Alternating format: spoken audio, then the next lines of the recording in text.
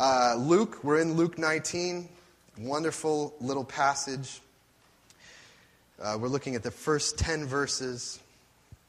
Story of Zacchaeus, and this is God's word to you because he's your Savior.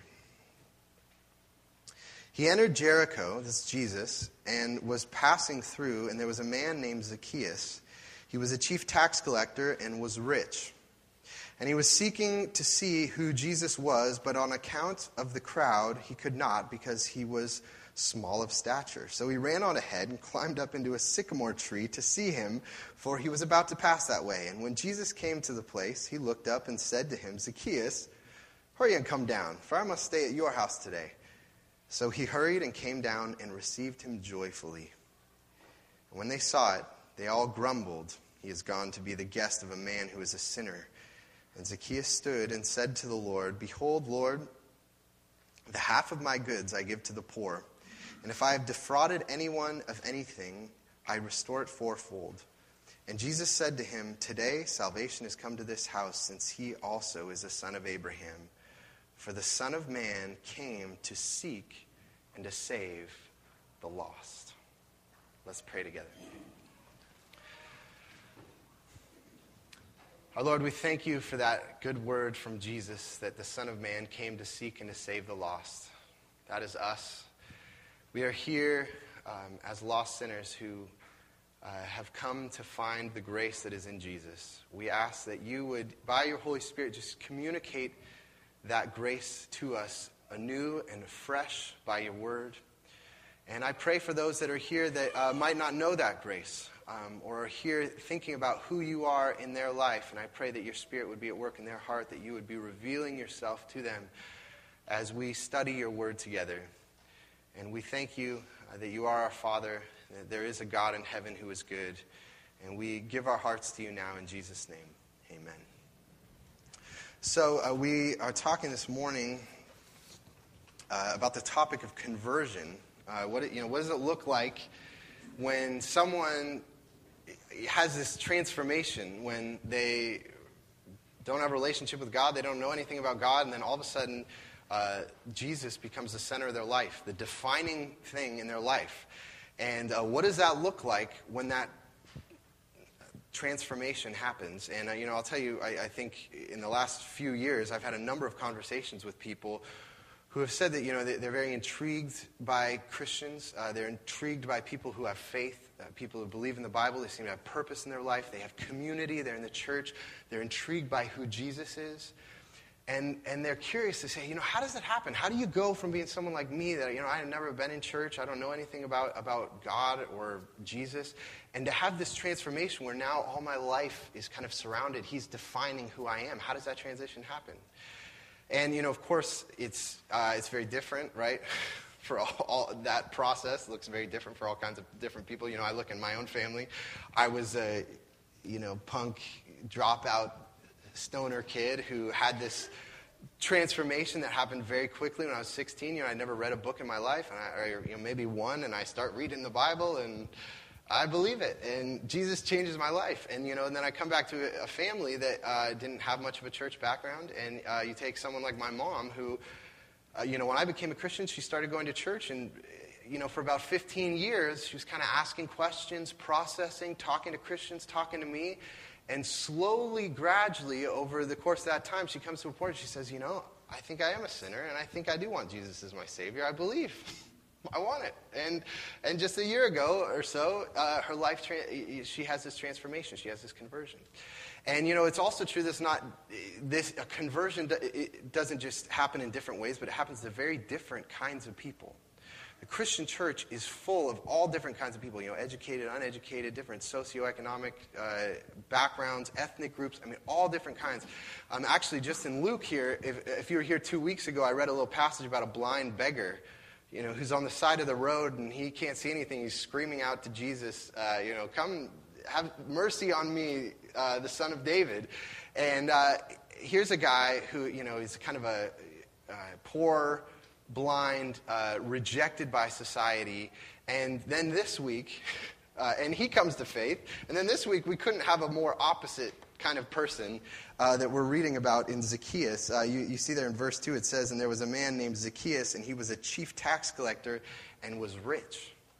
He's almost the opposite as blind beggar.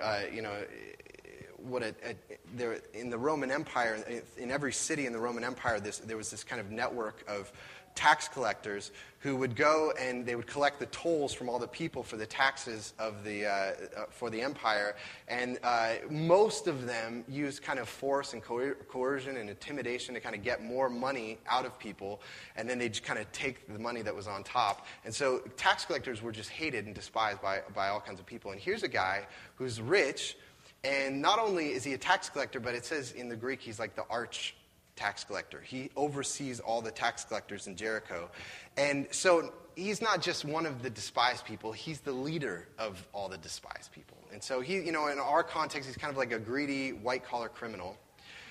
The opposite of a blind beggar. And yet, here's this guy who has this transformation. And his life transforms, and he wants to see Jesus. And he comes to Jesus, and he comes to know Jesus, and his whole life is transformed.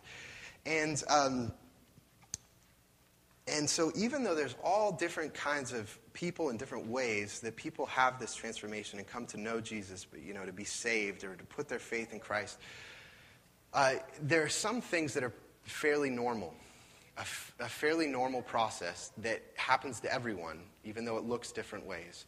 And so I think it's important for us to ask, what does a conversion look like? And so if you're here and you might be here and you're not a Christian, and you say, I haven't had a conversion. Maybe you're interested in who Jesus is. This is an important topic for you. What exactly is Jesus inviting you into or calling you to? But of course, if you are a Christian, it's relevant for you as well, because how the Christian life begins is repentance and faith. That's how the whole Christian life is. In some ways, our whole life is a continual conversion. The same experience we have when we first come to Jesus is an experience that we're having over and over again. Anyone who's really been growing and maturing in their faith knows that they always come to a time again and again where they say, I don't even know if I was a Christian before. I've grown, I've learned new things in such tremendous ways. And of course, you were a Christian, but you're growing and learning, and in your whole life is a process of this conversion. And so what I want to do is I want to... and so what that means is this applies to all of us, this question of what does a conversion look like. And what I really want to do is say two steps that need to happen if that transformation is going to happen in our life. And the first is that we have to get over the obstacles.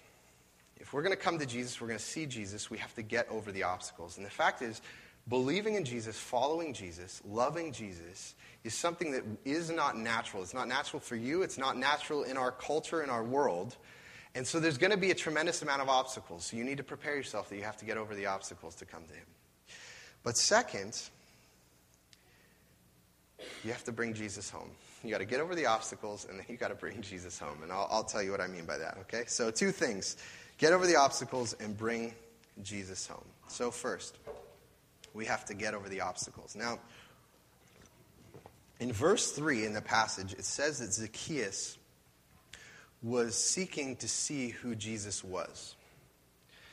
Zacchaeus is a guy who is interested. He's intrigued. I don't know, how did he hear about Jesus? Maybe he heard, rumors about him, about this guy. But there's something about Jesus that's been attractive to him, and he wants to see him face to face. He wants to find out who the real Jesus is. I want to set my eyes on him. I want to talk to him if I can get a chance. And so he's determined to investigate him, but there were two obstacles that were keeping him from it. The first was the crowds, right? You see that there again in verse 3. It says he was seeking to see who Jesus was, but on account of the crowds, he could not. There was a crowd of people that was obstructing his view of Jesus. They were either not letting him get to Jesus. He was having a problem seeing Jesus, and the people were in the way. And one of the realities is that as you're investigating who the real Jesus is, discovering who Jesus is, one of the biggest obstacles you're going to face are people. People will be an obstruction. And, it's both religious people and irreligious people are going to be an obstruction to you. This group of people in this case actually is a religious group of people. If you just hop down to verse 7, it says, after Jesus decides to go home to Zacchaeus' house, Zacchaeus is this, white-collar criminal that everyone hates. And in verse 7, they say, and when they saw it, they all grumbled, "He has gone in to be a guest of a man who is a sinner." The first obstacle for Zacchaeus was a group of religious people who were tremendously self-righteous, tremendously hypocritical. And the fact is, for many people, they would say the big problem that they have with the church, with Christianity, with the Bible, is that they've known religious people who are intolerant or have a kind of superiority, think they're better than people, think, holier than thou kind of thing. And the fact is, that's true. There are Christians like that. Actually, all of us are like that to some degree, to varying degrees, where we all have, and not just Christians, but non-Christians have that in us as well. And of course, that's an obstacle. But the fact is, I'll tell you, as someone who didn't grow up in the church, and I came in late as a teenager into the church, I didn't know about church life or about Christians. One of the things that I've found is, for the most part, I've been quite amazed by Christians. They've been very warm, they've been welcoming, they've been opening. I knew a lot of people that I'd hurt before I was a Christian, and they had no problem forgiving me. And they weren't good in this kind of do-gooder kind of way. They're very genuine. They're very honest about their faults. I found that quite a lot. There's quite a mixture in the church. And one of the things that we have to say is if this hypocritical Christians are going to be the obstacle to us seeing Jesus, are we going to let that happen? I mean, Jesus even said there are going to be hypocrites in the church. I know that he criticized religious people who are hypocrites. And are we going to let those hypocrites define for us coming to love himself? That's what Jesus was. He was love come in a body and as a man. He is ultimate reality come to us, to meet us and to talk to us. Are we going to let that experience of Christians define how we see Jesus? And we have to get over that obstacle. No way. There's no way I'm going to let a hypocritical Christian define who Jesus is for me. So first, you have to get over the obstacle of religious people, but also irreligious people. In some ways, this crowd is also like irreligious people, in that they want to talk about Jesus. They're out, Jesus is coming into town, they're going to check him out, but they want to keep him at a distance, right? There's someone, Jesus is someone I'll talk about, but they're not someone that I really want to call Lord. And in our culture, there's still a tremendous amount of talk about Jesus. I mean, it's quite amazing. I mean, at least a couple times a year, Jesus is still on the cover of Time or Newsweek, I mean, he's every Easter, it's a new, you go into Barnes & Noble, you got books about Jesus. I mean, this is 2,000 years later, he's still discussion, books and books. People want to talk about Jesus, but they want to keep him at an arm's length. And the fact is true also that if you decide that you want to follow Jesus, you want to listen to his call in your life and say, he's inviting me to follow him, to center my life around him, to have his love define who I am, what you're going to find is there's going to be people in your life who are resistant to that. You might have family members who are going to say, listen, it's great that you want to explore your spiritual side. We're all in favor of that. Little church, little Lorden, not going to hurt anyone, right? But listen, don't go over the top with this. Don't make, have this define everything about you. Keep it as a little compartment in your life. And what the crowds want to do is they want to have an interest in Jesus, but they don't want to call him Lord. And one of the facts is that crowd, it will be an obstacle of this transformation. And you have to prepare yourself that Jesus is calling me to not follow the crowds, not listen to them, to go over them, to go around them, to find a way around them to face the real Jesus. To find out who is the real Jesus and not let people obstruct my view of him. Okay? So, you got to find the real Jesus, as he is in the Bible. And, one other thing I should say is some people might say, has anyone ever picked up the Bible and started reading the real Jesus just as he is in the Bible, and decided they wanted to follow him and, I believe in him? Well, that was me, right? Yes. That happens all the time. That's happened many times where people just pick up the Bible, I'm going to start reading the Gospels, I'm going to find it and ask the question, is this, the person that I meet in the pages of the Gospel, is this someone I trust? The claims that he's making about himself, do I believe him? And if you face the real Jesus, you'll find him very compelling, I assure you. So I invite you to do that. So first obstacle is the crowds. Second obstacle for Zacchaeus is himself. Zacchaeus is himself an obstacle. Now, in the Bible, the Bible writers they usually do not give physical descriptions of people, characters in the Bible. Actually, we know very little of what Jesus looked like. Was he kind of fat and short, or was he tall? Did he have a big nose or zits? Or we don't know any of that. Maybe he had a beard. I think there's somewhere it talks about his beard getting pulled out or something in the Old Testament. But so there's not these physical descriptions. But poor Zacchaeus, who is going to go down in history as Zacchaeus was a wee little man. I know when he got the first edition of Luke and he was reading his story in there, and Luke had to include that he was little, but that was a part. One of the obstacles for Zacchaeus was he was a short man who couldn't see over the crowds. He just physically could not see Jesus. And that was an obstacle for him. And for some of us, some people are interested in Jesus. They say, I just can't see him. It's just, I don't get it. I don't get it yet. Maybe there's intellectual problems. I'm not even sure how this works yet. And that's okay. That's okay to have intellectual questions and problems because, Jesus wants you to understand what you're believing in. At least to some degree, what you're signing up for. It's important to ask those questions with a teachable kind of spirit. I mentioned that my mom, over 15 years or so, we talked hundreds of hours about the Lord.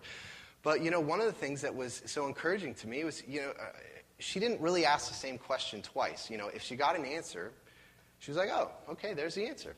That makes sense. And I really wanted to know. And then she'd tell me 5 years later, oh, I remember a conversation a while ago, you told me this. And I was like, whoa, you really remember that? You were really listening? There's a teachable spirit to getting over those obstacles because I want to see Jesus.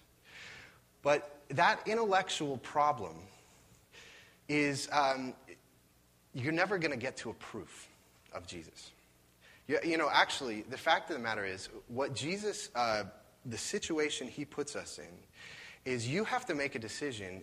Is he who he says he was, or is he not? Actually, in this passage, there's an interesting little verse down there in verse 9, and Jesus said to Zacchaeus, today salvation has come to this house. Do you hear what he's saying? Who came to Zacchaeus' house that day? Jesus came. And he says salvation is a person. And in the Old Testament, salvation belongs to the Lord. Jesus is saying, I am the God of salvation. The God of salvation just walked in your front door. He is making a claim that I am the God of the Old Testament. I am the Yahweh of the Old Testament, come as a man who created all things. And that's the thing that he puts before us is that true or is it not true? And many people say, I need evidence, I need proof that Jesus is who he says he was, that, his body raised from the dead. Well, one of the things you have to understand is, do you need proof the other way? You have a civilization that for at least a millennia and a half, the Western civilization has largely said that Jesus' body did rise from the dead and that he was God come as a man. So, and as a result of him, you have hospitals, you have universities, education systems, you have freedom, you have the ending of slavery. All these things have their roots in Christianity and in Jesus' teaching. And so to say, I think it's all a lie, that is a tremendous act of faith. You're taking that on faith. And so what you have to ultimately understand that to get over the intellectual obstacle, you understand that whatever you believe, whether you accept him or reject him, you are doing that act on faith. And so you need to go to him and look at the real one and say, is this a man that I trust? And something to be careful with is for many people when they say, I have intellectual problems with the Bible and with Jesus and with Christians and things like that, is that it's possible for intellectual problems to actually be a cover for a deeper obstacle. And this is really the deep obstacle. The one deep obstacle is our pride. Because when Jesus says, come and follow me, he says, listen, you're not sufficient for yourself. You're not good enough for God. You need me to die on the cross for your sins. You're not strong enough. You're weak. You need my strength. You need my Holy Spirit. You need my salvation. You're not sufficient for yourself. And the big ultimate obstacle for us is really our pride. And there's an amazing, Zacchaeus is an amazing example to us. Look at verse 3 again. And he was seeking, and Zacchaeus was seeking to see Jesus, to see who Jesus was, but on account of the crowd he could not, because he was small of stature. So he ran on ahead and climbed up into a sycamore tree to see him, for he was about to pass that way. He goes and he climbs a tree. And, commentators say that for an adult male, especially a man who's wealthy and a ruler, to go climbing up in a tree would just be ridiculous and shameful for an adult male to do that in this culture. And he says, I don't care. I don't care about my pride. I don't care about my reputation or what people think of me. I'm going to climb up the tree, and I want to see Jesus. I want to talk to him if I can. I want to see him face to face. And he's like a child. He's like, I don't mind if I look like a kid. I don't mind if everyone thinks I'm some kid climbing in a tree. I want to see Jesus. And that's the call for us to get over the obstacle of our pride and to say, I want to see him.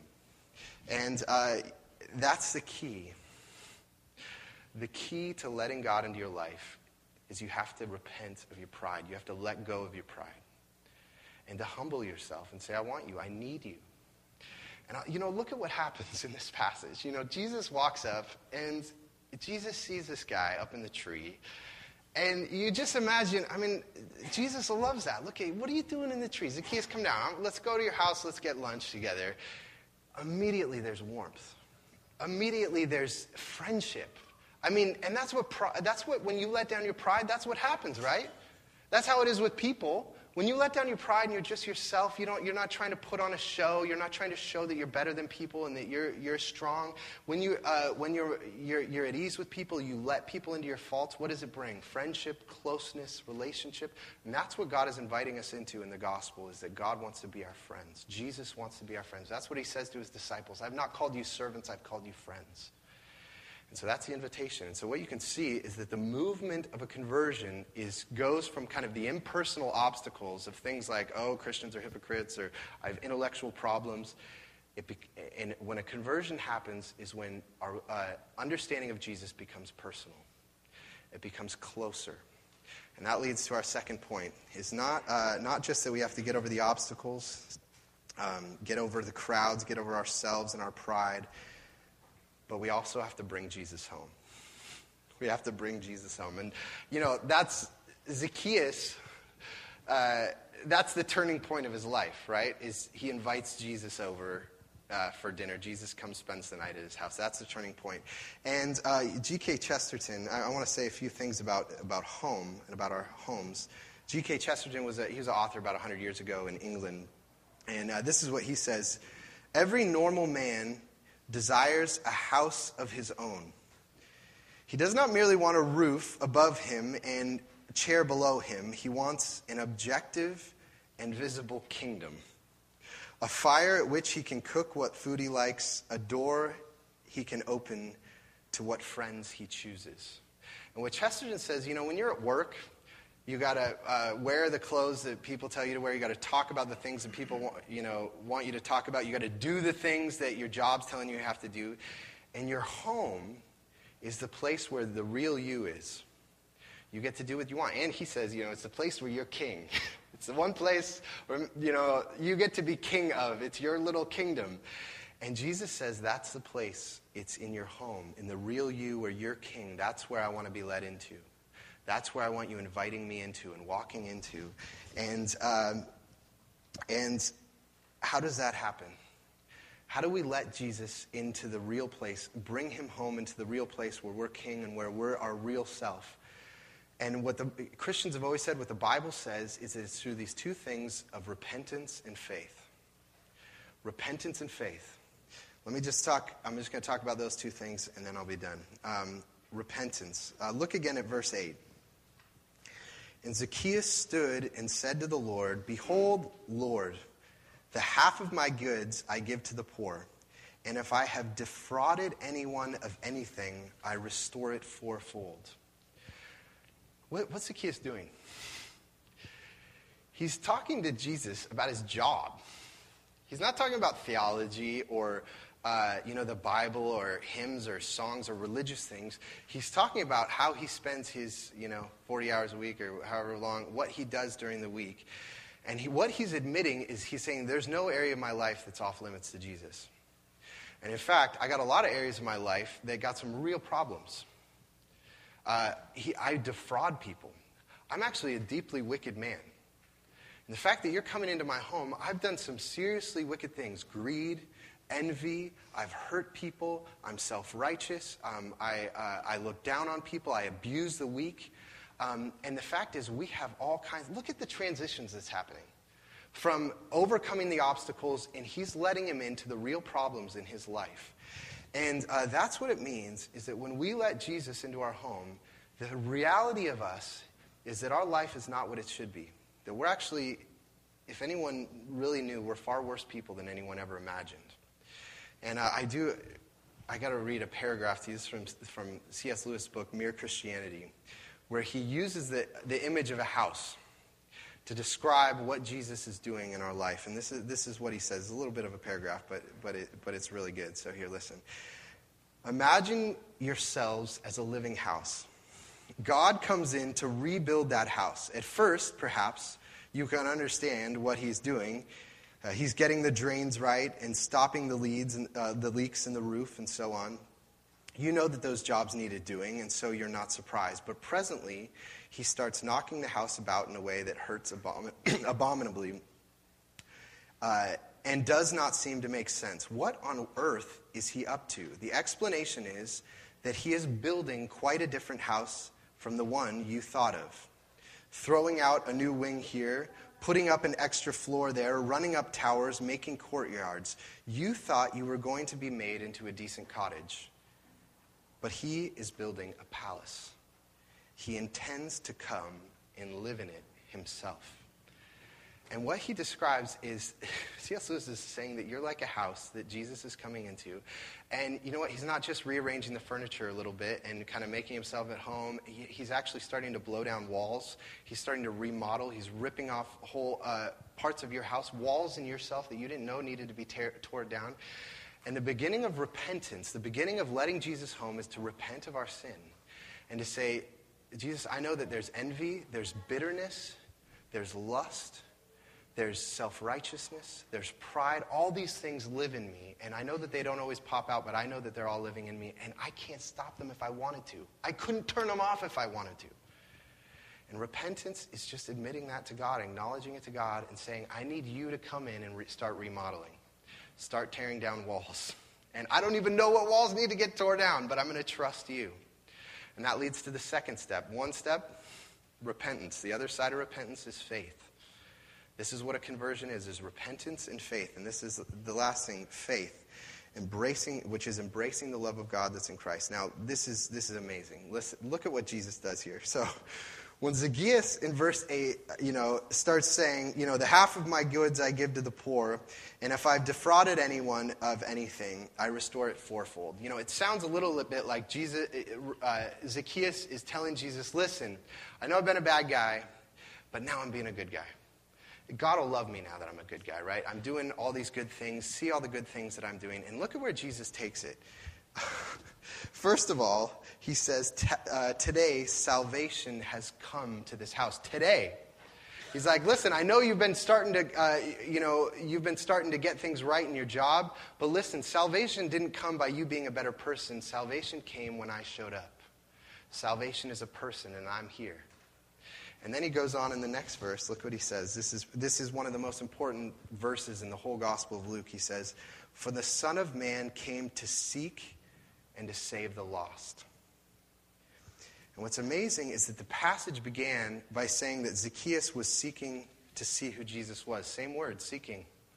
Zacchaeus thought, I'm on a spiritual pilgrimage. I'm finding what truth I really believe in. I'm investigating things. I'm getting around the crowds.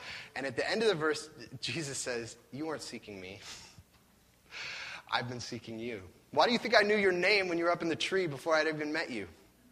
And who invited me over to your house anyways? You didn't invite me. I invited myself into your house. And why is your life changing? Why are you beginning to care about the people whose taxes the people you're getting tolls from? It's because my Spirit's already been at work at you before I even came here.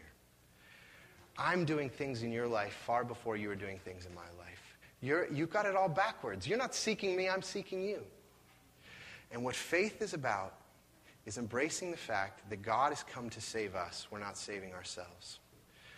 It's embracing not what we do for Jesus, but what he has already done for us. Listen, all of our sins, he's paid for on the cross. All of them. All that we will ever do. And all we can do is just receive it and make our life a giant thank you to him in any way that we can. That he's already paid for everything. And that he's given us the Holy Spirit. He's given us this community and this church. These are all things that he planned and he's decided for us. Conversion is about embracing all those things, about being loved freely by God.